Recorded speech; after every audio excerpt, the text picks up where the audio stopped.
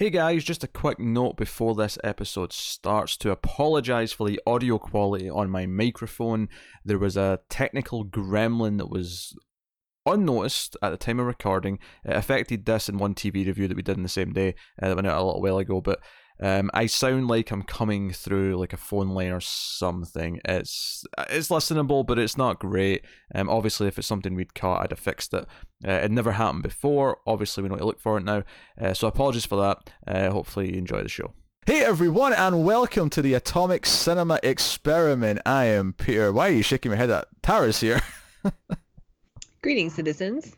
We are a science fiction movie podcast. Every week we get together, we talk about sci-fi movies that we've watched, and this week we are sticking to our time travel season, which we are hitting out a classic. We're doing the 1960 version of The Time Machine, directed by George Pal. So as we're going to talk about, we'll start spoiler-free, as we always do. We'll give you a warning somewhere in the middle before we go into spoilers, but that is the plan. So, yeah. Tara, had you seen the original Time Machine before?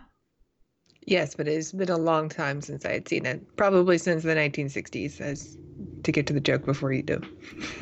I was not going to make any old age jokes. Don't be silly. I saw this movie when I was a kid, and I had a lot of flashbacks to it while watching it, but I, for the most part, didn't remember it very much. I'll be honest, I thought I'd seen this, and I'm not sure if I did, now that I've watched it again. Like, I'm not sure if I actually had seen it already. I assumed I had. Guess it is very unique. Yeah. So, yeah, I don't think I had. I think this was a first time watch for me, even though I didn't think it was when I was starting it. I was like, yeah, I've seen this. Yeah. So, it's got that classic time machine that I think everyone's seen. The sort of disc at the back, and it's a chair, and it's a bit more hokey than because for me, the quintessential time machine for me is the DeLorean. Okay, like that's what I grew up as the main form of time travel. Either that or the orb of electricity. I've been a fan of the train. The train? Oh, especially when it gets upgraded. Mm-hmm. Oh yeah, yeah. Obviously, we'll talk about Back to the Future at some point properly, but just want to point out that train scene at the end of Back to the Future Part 3, the little kid starts pointing at his penis at one point during the scene, and once you've noticed it, you'll never not see it every time you watch that movie. What? Yeah, it looks really creepy because it's just when Doc's talking to Marty and he's sort of crouching down. He's introduced his family that he's got now, and at one point the kid behind him just starts like pointing at his penis really subtly. And the actual theory is that what he was doing is he was trying to point off to whoever was in charge of looking after the kid actors on set. He was trying to tell them that he needed to pee. That's the theory, but it looks really creepy in the scene. He just starts pointing at his penis just randomly. But once you've noticed it, you'll never not notice it after that. It's like the stormtrooper who hits his head on in the New Hope. Yeah. I probably watched the New Hope 50 times before someone would told that to me, and now I can unsee it every time. Yeah, apparently in the original cut, which I've never seen because George Lucas has made it impossible to see the original cuts of Star Wars, but apparently at one point, and this is a really weird thing to leave in there because, audio can be edited out quite easily, but apparently you can hear Mark Hamill shout Carrie instead of Leia at one point in the original version. Oh. Which is really funny, like, because they could have just taken that. It's not like they could, even in the 70s, they could have edited that out. They probably just didn't even notice. Yeah, exactly. Because there's one in Aliens. Like Stormtrooper hitting his head. You're so into the scene that you don't even notice it. Because there's one in Aliens where when Bishop's like cut in half. I guess spoilers for Aliens, but I mean at this point, Aliens. And he goes to like grab Newt as she's like sliding down the ship towards the end of the movie. I had never noticed this. It was the quadrilogy box set that came out in 2003, 2004. With the commentary. Yeah, add the commentary, and James Cameron, who should do more commentaries because he's actually really good at them when he does them. He points out that you can actually see Lance Henriksen's body coming through the floor to like when he goes to reach at him, like his real body that's sort of like hidden under the floor. Right. And once he pointed that out, because he even said himself, I saw this movie maybe like 10 times in the edit or whatever. It was like dozens of viewings before I noticed it, and now I can never not see it. And then I could never not see it. And then the funny thing is that when the Blu-ray came out, he didn't do anything else, but he did digitally go in and remove that body, that mistake, so you can't see it anymore. And I noticed it and went, I see it, Big Jimbo. I see you fixing that. Yep. That mistake. So I still have the special edition version of the film, so I can see it. Yeah, you can see it. So anyway, because I listened to the commentary and I remember him pointing it out. Yeah, good, such good extras on those Alien movies. Some of the best best ever. I've actually watched the big making of documentaries on at least the first two a couple of times because they're just because I got that box set for Christmas when I was like 14, and I remember spending like Christmas and Boxing Day just watching all the big 3-hour documentaries of all 4 movies. That was my Christmas that year because I'm a movie nerd. It's a good year. Yeah, hearing about how Alien 3 was Must have meant to been a take good boy. place on a wooden planet, and was I a good boy that year? I don't know. Probably. I didn't get into trouble. I was a boring kid. And it wasn't because I wanted to be good. I just didn't have the effort or the energy to be mischievous. I didn't care. That's why I watch movies. Leave me alone. Piss I was off. way too afraid of my parents to do anything wrong. Really? Nah. Mm-hmm. I never was, but I mean, hey, I worked out okay. I worked out okay in the end. More or less. I do have that nervous tick that I have sometimes. I'm just, maybe a few dead bodies somewhere, but that's neither here nor there. So Time Machine, classic story of Time Machine, where it is actually very straightforward in that it is just he's built a time machine and he wants to go into the future to see how things turn out. But it's worth mentioning that it's set in it's actually just before New Year's, 1899, so it's the turn of the century. So Everyone's excited about the future. yeah, and it's made in 1960, of course. So so it's important to know those two dates. The one that's set in that date, but it was made in 1960. So they obviously in 1960 they only knew up until 1960. It'd be very easy now to have them go 100 years into the future and be like, it's 1999, and for us that'd be like, oh, that's how quirky. 1999. I imagine that's going to happen when we watch the remake eventually. I don't know. The Guy Pearce one. Yeah, I don't know. Yeah, I don't think I've seen that one. I don't know if he does go to like that kind of time I've period. actually never watched it either. And even as a super fan of science fiction, there are some films I just skip. Because it just looked like a remake, right? It looked like a pointless remake. Yeah. Even though I hadn't It seen the looks like the original. Total Recall remake. It looks Oh, like yeah. the RoboCop remake. It looks like everything. Yeah. We're gonna have to do all those at some point. Let that settle in. I just looked up the book is originally published in 1895. Oh, right, so it's set basically when the book came out, more or less. Then, Mm-hmm. which is cool. And he's telling all of these like hoity-toity dinner buddies. That's one of the things that whenever movies are set in this time period, it's always the sort of rich upper class people that we're always following. Whenever like see common folk, it's always people who can afford carriages and get together for brandy and cigars and and whatever else. I think there is a lot of parallels to The Invisible Man, the type of people that you see, and I think it's Sure. because it's the same author. Yeah. So he actually like shows up and he's been in his adventure already. So the movie actually takes place in retrospect because he's telling his buddies what his adventure was, and it goes back to when he first introduced the idea of a time machine, and then we see him go through this journey. And the first half of the movie is a lot of just kind of exploring different time periods until the main bulk of it in the second half is in this far it's like 78,000 something like in the future. It's silly, like the apocalypse has happened and then like society's kind of reformed, like like we're that far in the future. So that's the gist of the plot. So I will ask the question, Tara, did you enjoy The Time Machine? I'm going to say yes. I did really like it, but it is pretty hokey. It's okay. Yeah, it definitely. It is very much like it's trying to go for a deep theme, and I think in the beginning, like that's very clear, and then it kind of goes a little off the rails and becomes like an original series Star Trek episode for a little bit, which I still enjoy watching. And I have read the book a few times, and I really love the book. It's a like super easy afternoon read too, if you ever want to check it out.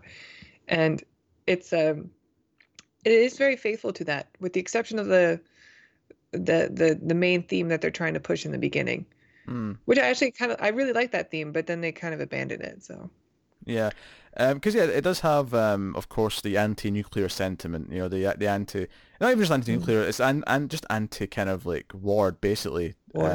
But definitely because it was made in 1960, there's definitely at least a hint of but there's a portion of the film that takes place in 1966, and that part to me really felt specifically about nuclear, like arms race with the sirens and things like that. We'll get into that in spoilers, but yeah, that part to me felt like that. I mean I enjoyed it as well. Again, I kind of agree that it's a little bit a little bit cheesy in places. It's a little bit of a old school movie.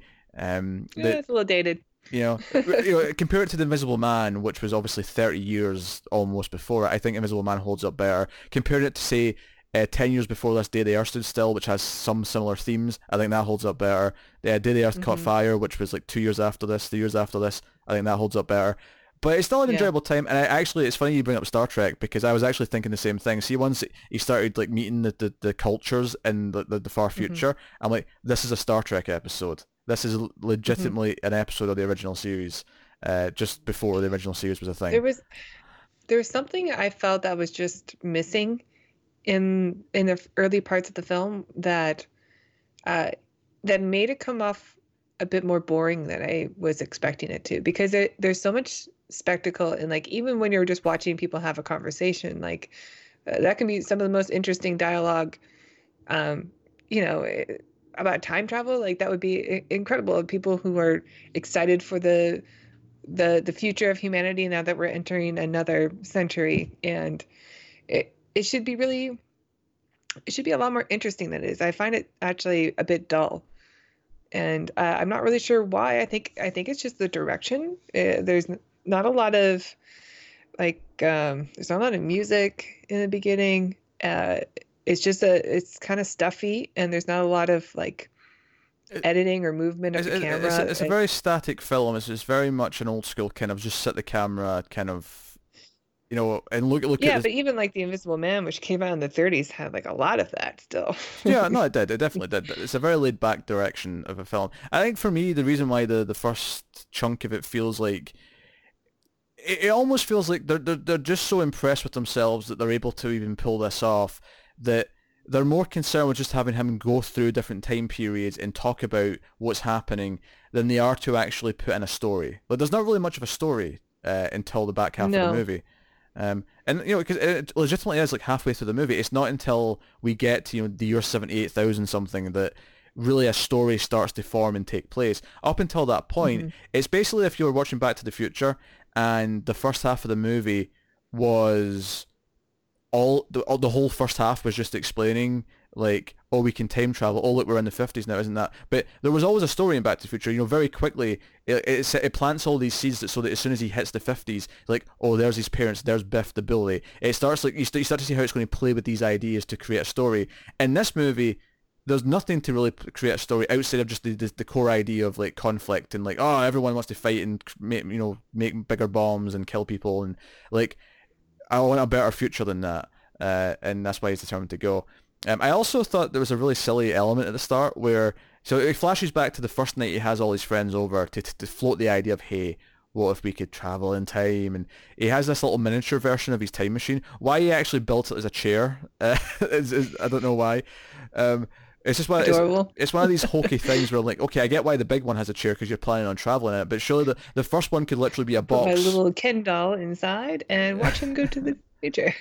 But I thought it was really weird how he does this little demonstration with the little version of the time machine for them, and he just sends it somewhere. He doesn't even know where he sends it. It's just like, oh, it's disappeared. And I'm like, it's basically just a magic trick then. You have to make it show up in a minute or something. In Back to the Future, that's literally what happens. They send the car into the future. Oh, he's excited. He sends it into the future. Although he just let a time machine go somewhere in time, which could be dangerous. Yeah, they send it a future, and I thought they were going to bring it back up later because they established the idea that they don't move through space, which is actually very Back to the Future as well. It just moves through time. And I thought that there was going to be a point in the future, like in 78,000, where we saw that the little one just like appear like near the big one, as if like, oh, that's where it went to. But they never did anything with it. I thought it was going to be like a joke where it appeared at some point later on. Maybe knocked out one of the bad guys or something. I don't know. Yeah, or maybe he just gave time travel technology to somebody in the future who shouldn't have it. Exactly, yeah. Maybe he created a supervillain. Because what rubbed me the wrong way about it is that he then said, look, that's proof it disappeared. It's proof that time travel's possible. And I'm like, this doesn't prove time travel. It proves something disappeared. That doesn't prove that Which is the point that, everybody makes there anyway. Yeah, so I'm like, no, you're not, like, I feel like in this scene, we're supposed to be on his side, try to convince the others because we want to believe it's real, but he's actually making it hard for us to believe it. We're like, no, it doesn't prove anything. I'm on their side. I do remember watching this scene as a kid and thinking that was really cool, but maybe it's for the kid. Yeah, kids are stupid though, so it's fine. So yeah, so he goes on this journey, and it's like there's very little other characters that we've known. There's one kind of love interest that kind of becomes a thing in the back half of the film, because it's funny. I messaged you. And I kind of said, "Oh, this is very reminiscent. You can tell what era this was made in." And I was thinking of Day the Earth Stood Still and Earth Caught Fire because of the message and because of the nuclear side of things. Mm-hmm. And you kind of assumed that I meant the treatment of the female characters was going to be dated. And my response was like, well, technically it's no. Usually the thing that comes up. And I said at that point in the film, I said technically no because there's not really been any yet. So they can't mistreat them when they're not there. I suppose is a really cop out answer to it, but. There is definitely a couple of moments with this love interest later on, this Weena character, which, by the way, Weena, what a stupid name. That's spelled, for the record, W-E-E-N-A, Weena. Weena. Weena. Yeah, it's not a great name, but it sounds like you're saying wiener, but with who am I to judge a culture in the future? It sounds like you're saying wiener, but with an accent. Like you got a Weena. It sounds like like a British accent. Weena. Weena? I don't know if I agree with that, but... Yeah, because the Brits, they swap the ER sound and A sounds all the time. Like vanilla would be vanilla. I know Connor says vanilla. Well, that's an English thing. I don't say that. That's an English thing, not a British thing. It's an English thing, okay. Yeah. I'm not I've never said vanilla. You don't. You're right. And you can confirm it because at the end of every TV review I say, have you got any vanilla? You should start saying vanilla. If anything, I associate that with like a specific part of the US, that idea of adding the ER onto words. Yeah. I don't know which Not part. any one that I've been to. I'd have to give it some thought. Maybe the South. I think it's an English thing. Okay, all right. What's it? Talking about accents, though, there's a Scottish character in this, which I suppose we can't overlook. His best friend, Georgie's best friend, is Mr. Philby, David Philby, or James. I don't know which one because we meet his son and he plays both roles. Is David the old one? Okay. Yeah, David's the first one. Yeah, he's got a very kind of upper class Scottish accent. He's like. He's actually Scrooge McDuck. Yes, he does the voice of Scrooge McDuck. Yeah, he's literally the voice of Scrooge McDuck. So yeah, so he is ginger. He's got a mustache. He's a whole thing. And I thought, oh man, I'm borderline offended at this portrayal of a Scottish person. But I kid, no. But they've got him here. He was a delightful character. He's so easily likable. He was a delightful character. I especially love the part where he dives into the money pit and makes fun of his nephews for being annoying. That's it. I thought that seems a little out of place, though. It didn't really fit the themes of the rest of the film. Money, money, money, money, money. I especially there's a nice touch where maybe that's where the little tiny time machine went. That's how Scrooge McDuck got his fortune. There was a nice little touch where his son didn't have the Scottish accent because clearly he's living in England because everyone else is English. So his son doesn't have that accent, which is a nice touch. Slipped through a little bit. I heard it sometimes. A little bit, but even then, you could explain that as well. His dad was Scottish, and so he has a little bit, like sort of. Like, yeah, you're right. You know, speaking around the house, he picked up the little mannerisms here or there, yeah. That's true. Yeah. So yeah, that's a tape. There's a thing. And then one of the guys, because there's like 4 guys who comes to see him. There's the one kind of main fat guy with the mustache who kind of is like the main well, not antagonist, that's not the right word, but he's the one who's constantly doubting everything he says. Oh, this is balderdash. Yeah. What? Yeah. We just watched him in a recent Twilight Zone episode too. He played Mr. Pip in the Nice Place to Visit. Ah, okay. I didn't recognize him. But he has like all white hair in the Twilight Zone episode. But now that you've said it, I can see it. I can hear it in his voice. Yeah. Mm-hmm. What about balderdash? With a time machine, we can do time travel. What? I'm the Monopoly Man. I say. By gosh, George, he's got it. I love it.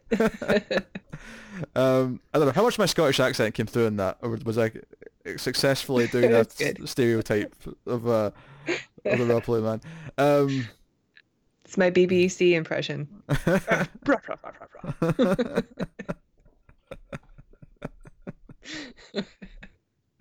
Oh dear. Don't be such a plonker now.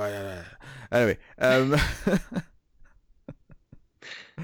why I said We've got one guy who's a Brit on the on CNN, who's every time he starts talking, he goes from like 0 to 100. He's always so shouty. I can't remember his name for the life of me, but he's like the most British person that you guys had, that you had to send him out here for some reason. Oh, I can't think of his name.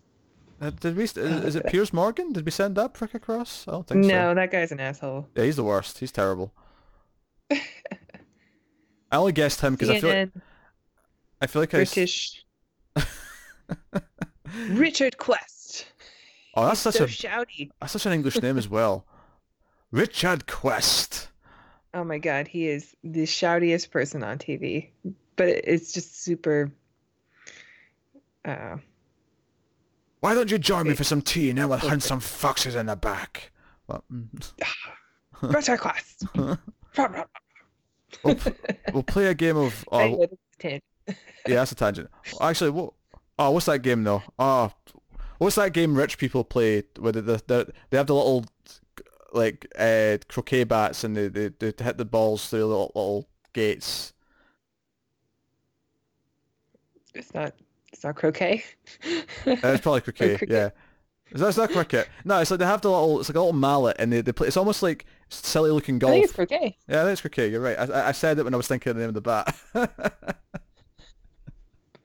That's like the dumbest thing I've said on a podcast. I once was talking. I think it was a countdown episode, but I was talking to Connor and we were trying to like guess more places in Korea, like more cities. We couldn't name any cities, and we mentioned Seoul, of course, because everyone knows Seoul, right? Or if I'm probably butchering the pronunciation of that, but like we're talking about the movie Train to Busan, and everyone says I can't think of any other cities in Korea.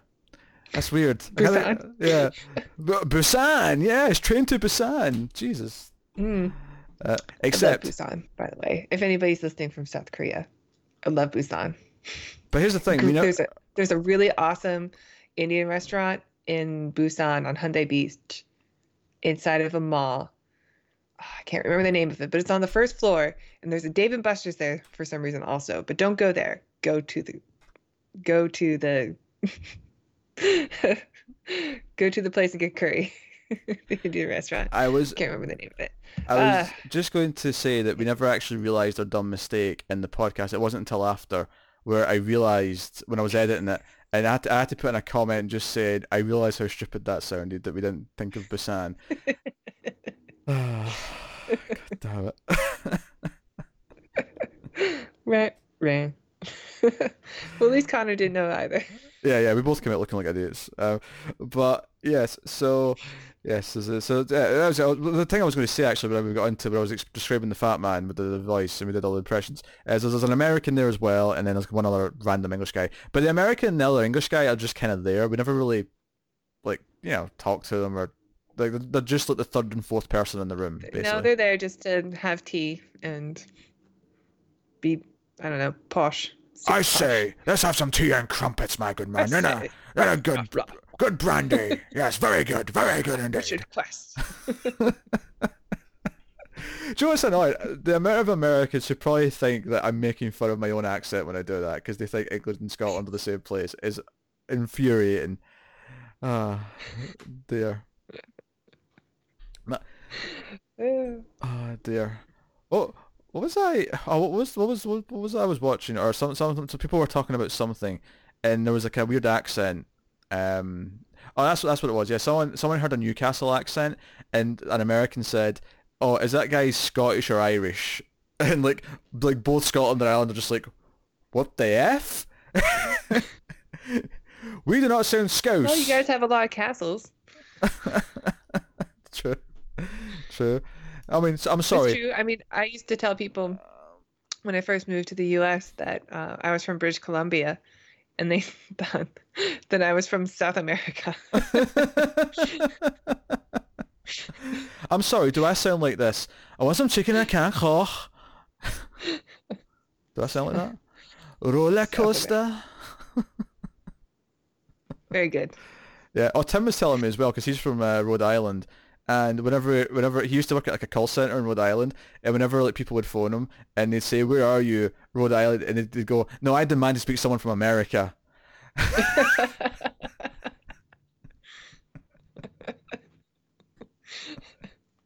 Oh, people can be so dumb. Yeah. Oh dear.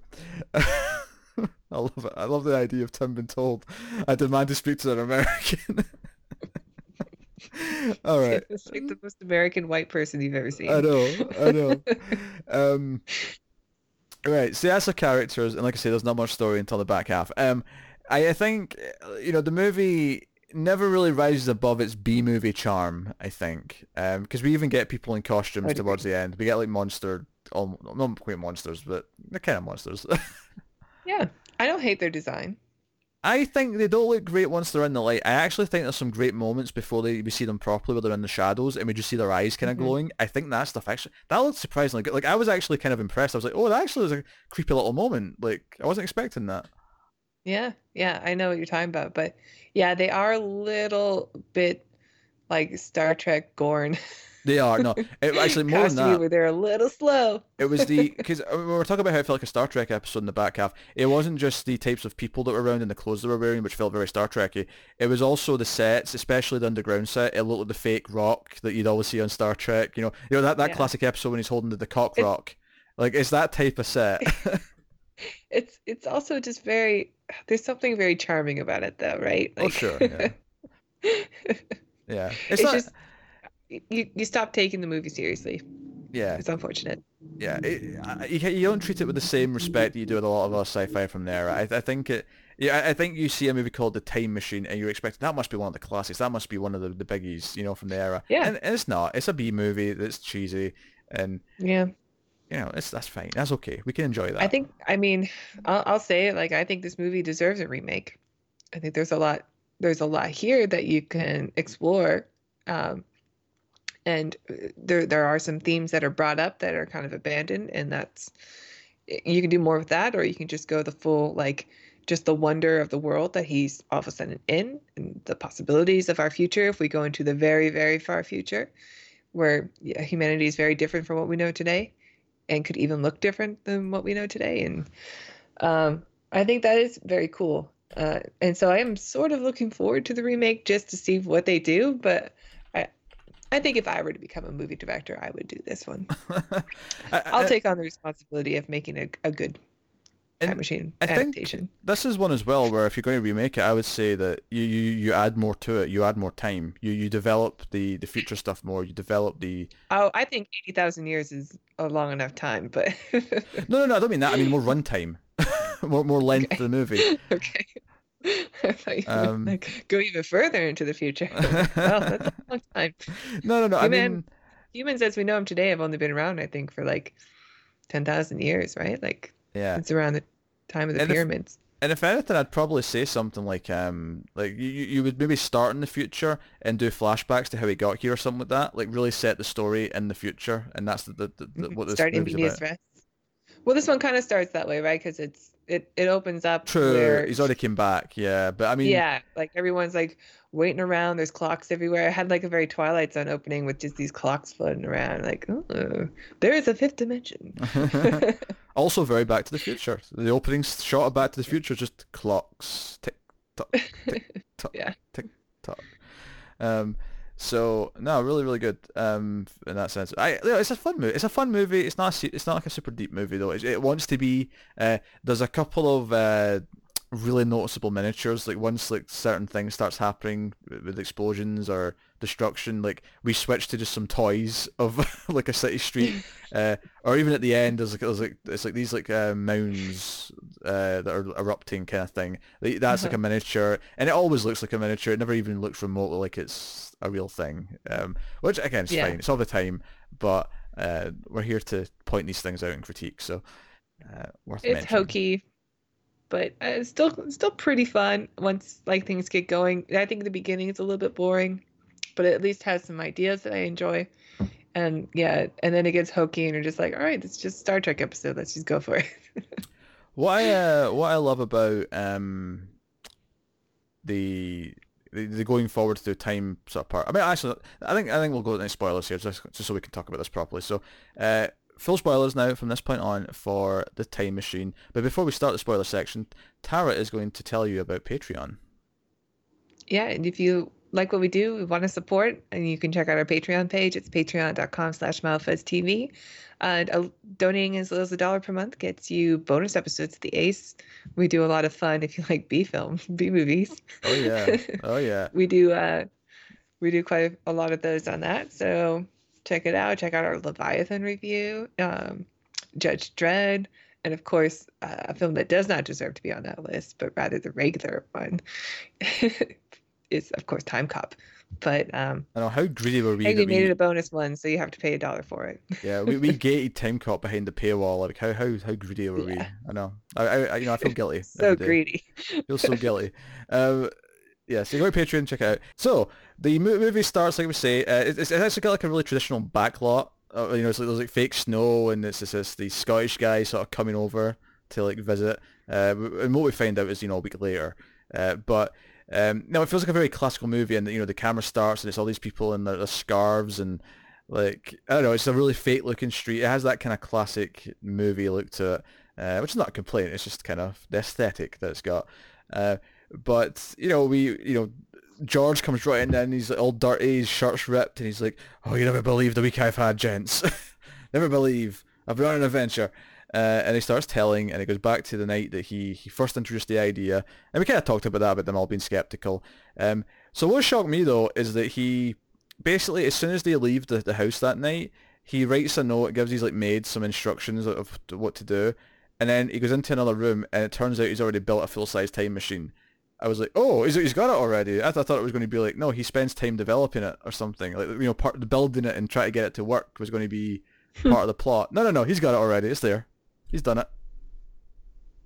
How does it work? Who cares? Yeah, I was surprised by that too. Yeah, I was trying to look up something. Was it something relevant to the show? Yes, it was about fake snow. Okay. I don't know if you're aware of this, but it's sort of a well-known story about the Wizard of Oz. You remember the snow falling on the poppies and stuff to everybody can fall asleep and all that. Well, that fake snow that Hollywood used to use was actually made of asbestos. And so a lot of people got, like 40 years later, had asbestos-related injuries and illnesses and died from it because they used to use asbestos as fake snow. So I was trying to see if they used it for this one, but I don't think so. Although asbestos was used, through the 60s, I couldn't say for sure if the fake snow here was asbestos. Good to know. I think they use like soap shavings is like one of the things they use sometimes. But yeah, Disneyland here in California will do fake snow in the winter. They have like a fireworks display, and then this fake snow comes down, and it's just like soap bubbles. Well, you're not gonna get any real snow, are you? No, there is snow in California, and not too far from here, actually. Yeah, Big Bear Mountain. Okay. Oh, top of a mountain. Oh, yeah. Mm-hmm. Yeah. Hey, a lot of people think California is the flat land, and that is a very common misconception. Yeah. So, he goes into his time machine, and he goes forward like barely no time at all at first, to the point where like nothing really changes, and he's confused if anything's actually happened. Yeah, it's like 6 days or something, right? And then he goes forward a few years, and he gets to the point where I thought he was traveling much further, because he started talking about how the mannequin, because the one thing you can see from where he is in his house, there's like a store across the street, and you can see this mannequin, and he was talking about how, this mannequin became my best friend, basically, because I could see her, not aging through the eras. And he starts about, look at it, because he says something like, look at this ridiculous dress. I can't believe women wear this now. Women would wear this? Yeah. And I thought because he said that we'd traveled at least like 30 years and like, fashion had completely changed. And then, but he's not even at World War I yet when he says that. It's like within 15 years of where he is. It's not even that different. Yeah. Because I thought it was going to women's fashion does change a lot in his defense. It does. Let's be honest though, everything that's old looks the same to me. It just all looks old. It just all looks like olden times. Because I thought Till you get the 80s, right? Or the 60s maybe. 60, You don't well, really notice. that's what I was that's what I was thinking, because this was made in 1960. I thought it was going to keep changing until like, oh, it was like a mini skirt or something like in 1960, and he's going to be like, what? That's Like, ooh, maybe I'll stay here. Yeah, what is this? Things have changed so much. What? Free love? But he I suppose in 1960 itself that wasn't a like maybe a concept yet, but even though we associate that with the 60s, I don't know if as soon as I hit 1960 everyone was, because I mean, keep in mind this was probably shot in 1959 as well, so it's not like That's true. yeah. So he gets to like World War One and sees like, you know, the evidence of like things, and or no, it doesn't actually, because that obviously doesn't happen to World War Two. He goes past World War One, or he's in the middle of World War One, and this is when he gets out, and he goes across the street and he runs into David's son, James, who breaks the news to him that his dad's dead and he died in the war a couple of years ago. And he's like, war? What war? And obviously, to anyone during World War One, if someone said, what war? They'd be like, what? Like, we're at war with Germany, man. Get a hold of yourself. And it's this very kind of depressing thing for him to hear. And it's one of those things where he gets back in the time machine, and of course he gets to World War Two, and it doesn't stop there. He just kind of keeps traveling, but you can sort of see things happening over the top of him. And he hears like planes, and he sees explosions, and it's kind of like, no, like no, there was another war. And he's like, shit. Yeah, and he makes a comment saying, at first I thought this was the same war that had just gone on this long. But, which I've made that mistake, because when I went and saw Master and Commander, it opens up at the big battle scene, and then I fell asleep, and I woke up in the last battle scene, and I thought, wow, this movie's nothing but action. I'm not so sure that's the exact same thing, but yeah, I get what you mean. It's the same thing. But he, you know, definitely time travel. He's mortified. He's mortified by this, and he ends up in 1966. And I kind of went, oh, that's interesting. That's just a little bit ahead. It's in the future of when the movie was made. And people are wearing kind of like spacesuits at one point, like as they're running through the streets. But otherwise it's kind of 1960, but there's also like a train that feels a bit futuristic. Like it's kind of this weird mix. It's kind of like we're mostly going to be present day like stuff, but we're going to have these like futuristic elements sprinkled in. Yes. Like a lot of the fashion is the same except for the silver jumpsuits. Yes, and there's like and it's like the old version of James, the guy he met in the in World War One. He's like, I remember you. I remember you from like 40 years ago. Like, this is mad. You haven't aged.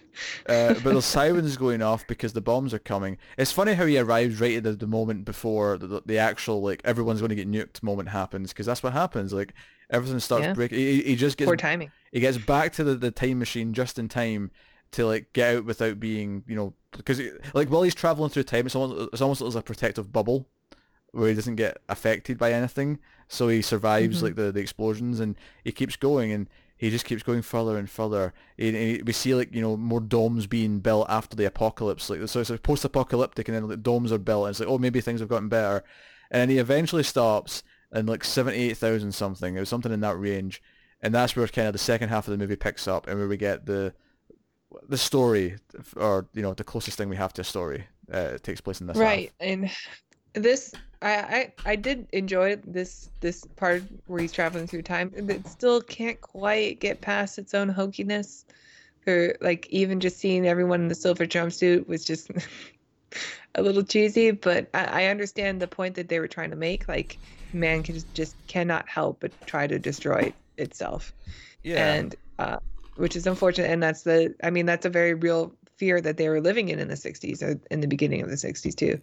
And of course in World War One it was very much the West and Germany kind of fighting, and then obviously in the 60s it's just the West and the East outright, this idea of the Cold War, and obviously one of the big things when we get to this last part of the movie, this big second half, is that at first it seems like this tranquil place where no one speaks and everyone's just eating fruit all the time, but we do discover that there are two sides. There's a side, the Morlocks who are underground, and then there's these was it the Eloi, who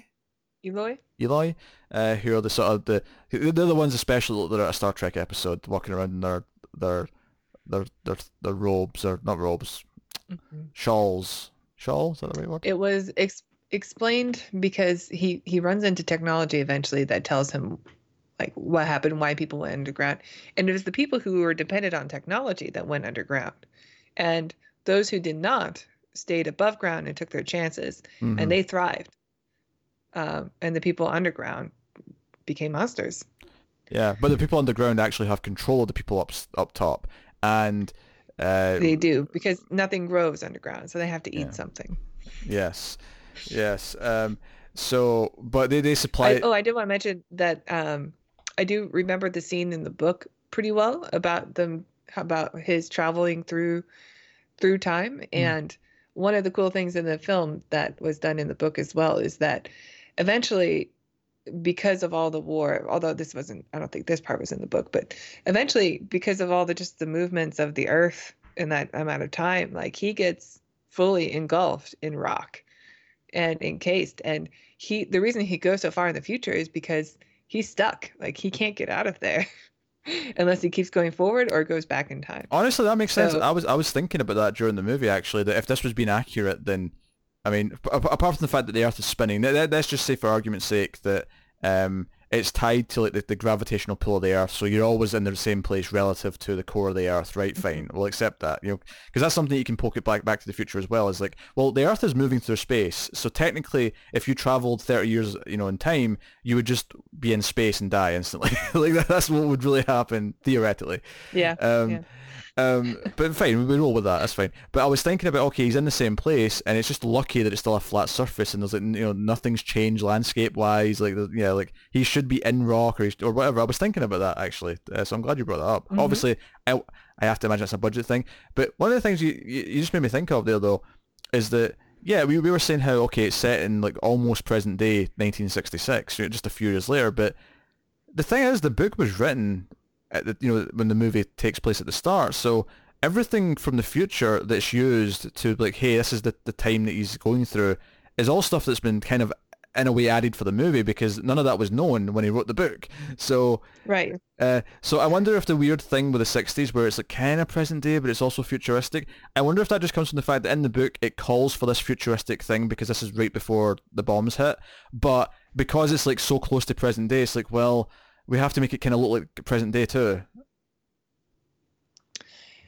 Yeah, it could be. I can't really recall if I think there are other civilizations that he visits in the future, and then eventually keeps going and has to keep going because of the rocks. And that's why he ends up so far in the future. But I can't say. Yeah, I think it is a little bit more hopeful in the book, where it looks like mankind is heading in the right direction. But then it's kind of all for naught, because once you get so far in the future, like none of our history matters anymore. Yeah. Well, that's what happens in the movie as well, is that they don't really know anything about the past beyond their own existence, and they don't really care.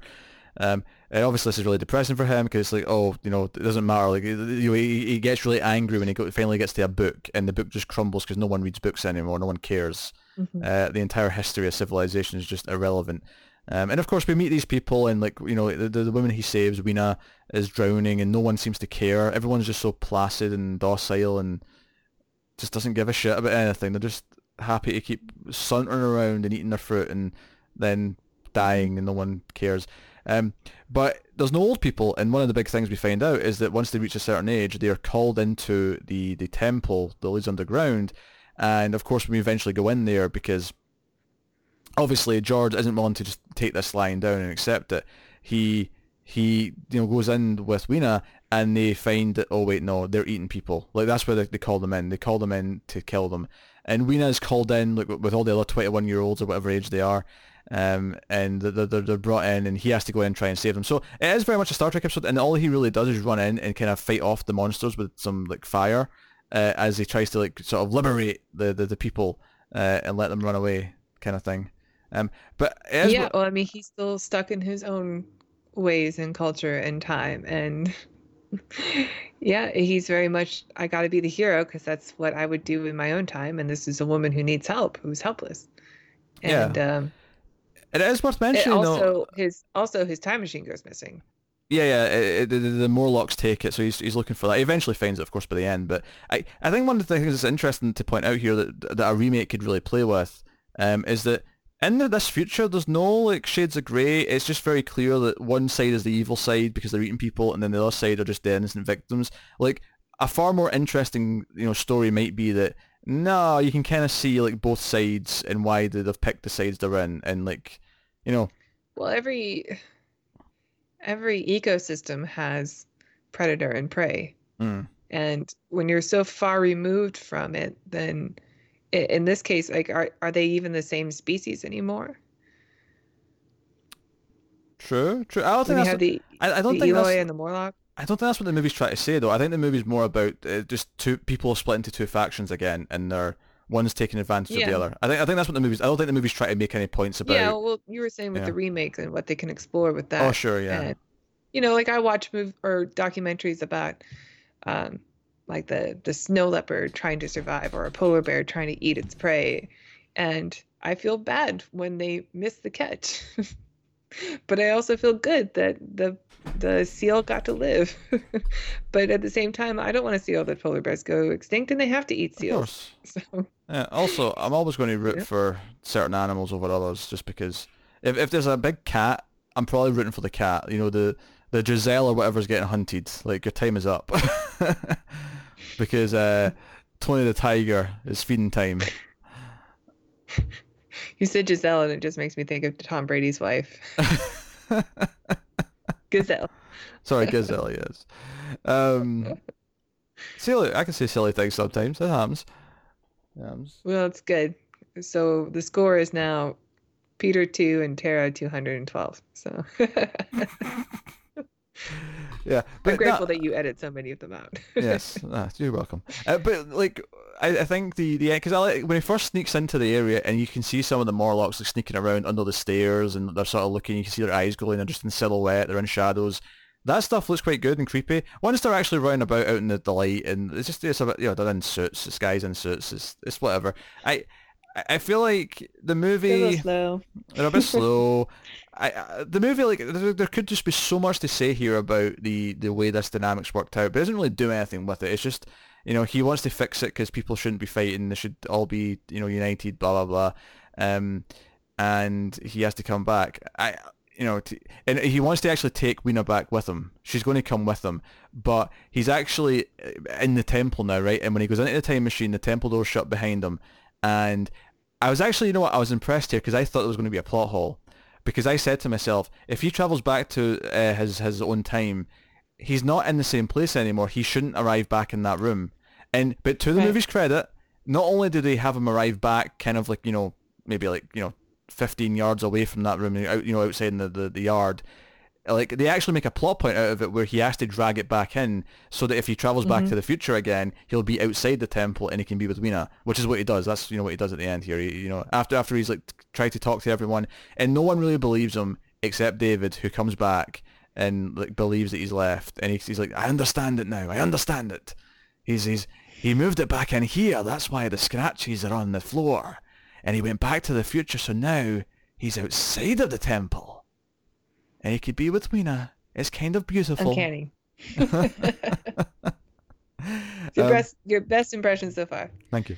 So what I was saying, how there was a couple of dated sort of like moments with the Weena character is after they've kind of won already before he goes back. He's sitting with her at the fire, like at the fire. I was gonna say fireplace, not fireplace, but she's just gushing over him. She's gushing over him, but the line that really stuck out to me is she says something like, the women in your time, what do they do with their hair? And she's like, and I'm like, why does she care about hair? She's been in a society who's never given a shit about looks or fashion or hair or any of that stuff. But for some reason, whoever wrote this script is like, she'd want to know about the hairstyles. Yeah, she's excited about hair. Typical woman. She's going to get her hair done. Oh my God. It's like, do you have a woman? Is it no one? Oh. Yeah, that part really stuck out to me as well. It made me think a little bit of Stargate. You know how like James Spader's there's that one girl who just instantly wants to marry him, like when they show up on the planet. It made me think of that a little bit. Yes. I'm definitely not a loser in my time either.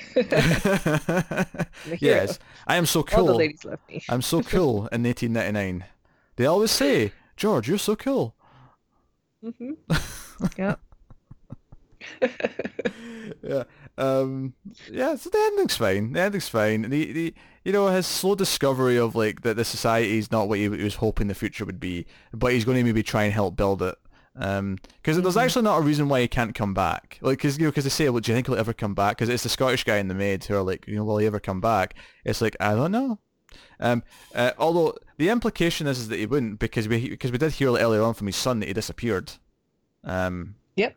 So that implies that he never came back, which I guess means this movie's logic follows the idea that everything that he was going to do, he was always going to do, and that's why, like, it's I suppose he can't change anything, right? Because then he wouldn't be able to be with Weena in the future. Exactly. And yeah, it makes sense because then David, purchases the place and makes sure that nobody tears it down, so that he has safe travel or something. Or you never know, like maybe he wants to come back and this place will be preserved for him so long as, this area is preserved, not blown apart by war. Yeah. So it ends kind of hopeful with him, walking out into the night, the Scottish guy that is, David, and just being like, that guy, my mate Georgie, went to the future. Yeah. That's the movie. That's basically it. Honestly, yeah, it's a movie that I don't have like a ton to say about it, honestly. It's a very simple movie. It feels like, it really feels like a prototype for time travel movies. And it's not necessarily the first time travel movie, but it feels like a prototype in that it feels like they're just like fascinated by the idea that they could do a story like this, and they did the simplest version of it relatively possible. It is scarier, right, to make a time travel film about going to the future than it is about going to the past. I think so, yeah. Yeah, I like the risk. I like it. We don't get to see. I don't think we really get any other films other than this one and the remake, probably, about going into the far, far future. Yeah, and I don't want to sound like I'm bashing it, because I actually really appreciate this step in the timeline. This step in kind of like the journey of like science fiction films, of like experimenting with this stuff, because without a time machine, do we get to Back to the Future? Do we get to the Terminator? Do we get to these things that I think are better? There's an argument here that so much of everything that is good in this movie comes from the book. Sure. And the book is such an easy short read. Like, just if you want instead of watching 2 hours of the film, spend 4 hours reading the book, and you'll get way more out of it. Yeah. Oh, the movie's actually an hour 40. It's actually it's a fairly brisk movie, actually. Yeah, it's an easy watch. I'm not like bashing it because I'm trying to sound like pretentious, like, oh, read the book. But it's obviously the movie is going to be easier. Hey everyone, I'm Hollywood Tara, and I'm here to tell you to read the book because the book's better than the movie. Let me get out my bachelor's degree. Yes, I don't even watch television. I barely owned one. I barely own one. What does that even mean? I own half of one. That's all you can see on my screen. Yes. I barely own one, meaning that I own a black and white CRT from the 60s that barely operates. I had to get some sort of adapter to stick my HDMI cable in it so it would get a signal. Yeah. Well, it's a fun movie to watch. It's definitely one I liked more when I was a kid than watching it now, but it has its charm. It's a little dated, but I don't always hold that against a film. Oh sure, like it's a fine time capsule of its era, but it's not. It doesn't hold up like some of the other ones that we've covered from this era. It doesn't hold up like Day the Earth Stood Still, Day the Earth Caught Fire, or even The Invisible Man, which we didn't have a ton to say as a message. But The Invisible Man, for a movie that's 30 years prior to this, I think holds up as a better finished film where it still works and still gets the effect that it wants to through its filmmaking and its humor and its everything else. So, I guess that's what I'd say. Tara, would you like to rate The Time Machine? Yes, I would. Yeah, I still recommend it. I think it's a fun watch if you have a weekend or Sunday afternoon, you're just chilling, waste time. Sunday afternoon. Put on The Time Machine. Yeah. I think that's when you do it. Yeah. It has its charms. There's a lot of familiar faces from the Twilight Zone. The main actor we was in the episode where all the astronauts are disappearing. Mm-hmm. That was a good one. Yeah, there's a lot of that guys, and it looks like a original series episode of Star Trek, which is always a fun to watch, even if it's not very good. So I'd say this movie is a 7. I like the ideas of it, that it tries to add from the book, or like outside of the book, like its own ideas to try to make it more of a film. And I wish it was a little bit better directed. That's all. I think you're kind of in the right place. I think a 7 sounds about right. I'm tempted to lower it slightly. Because I think ultimately What you think is fair? I think like that sounds about right, but I'm thinking about, like, do I class it as a really good movie, or do I class it as something that is dated, has some charm, but I wouldn't actually say, hey, this is something you need to see. And I think on that basis, I'm going to give it a 6.5.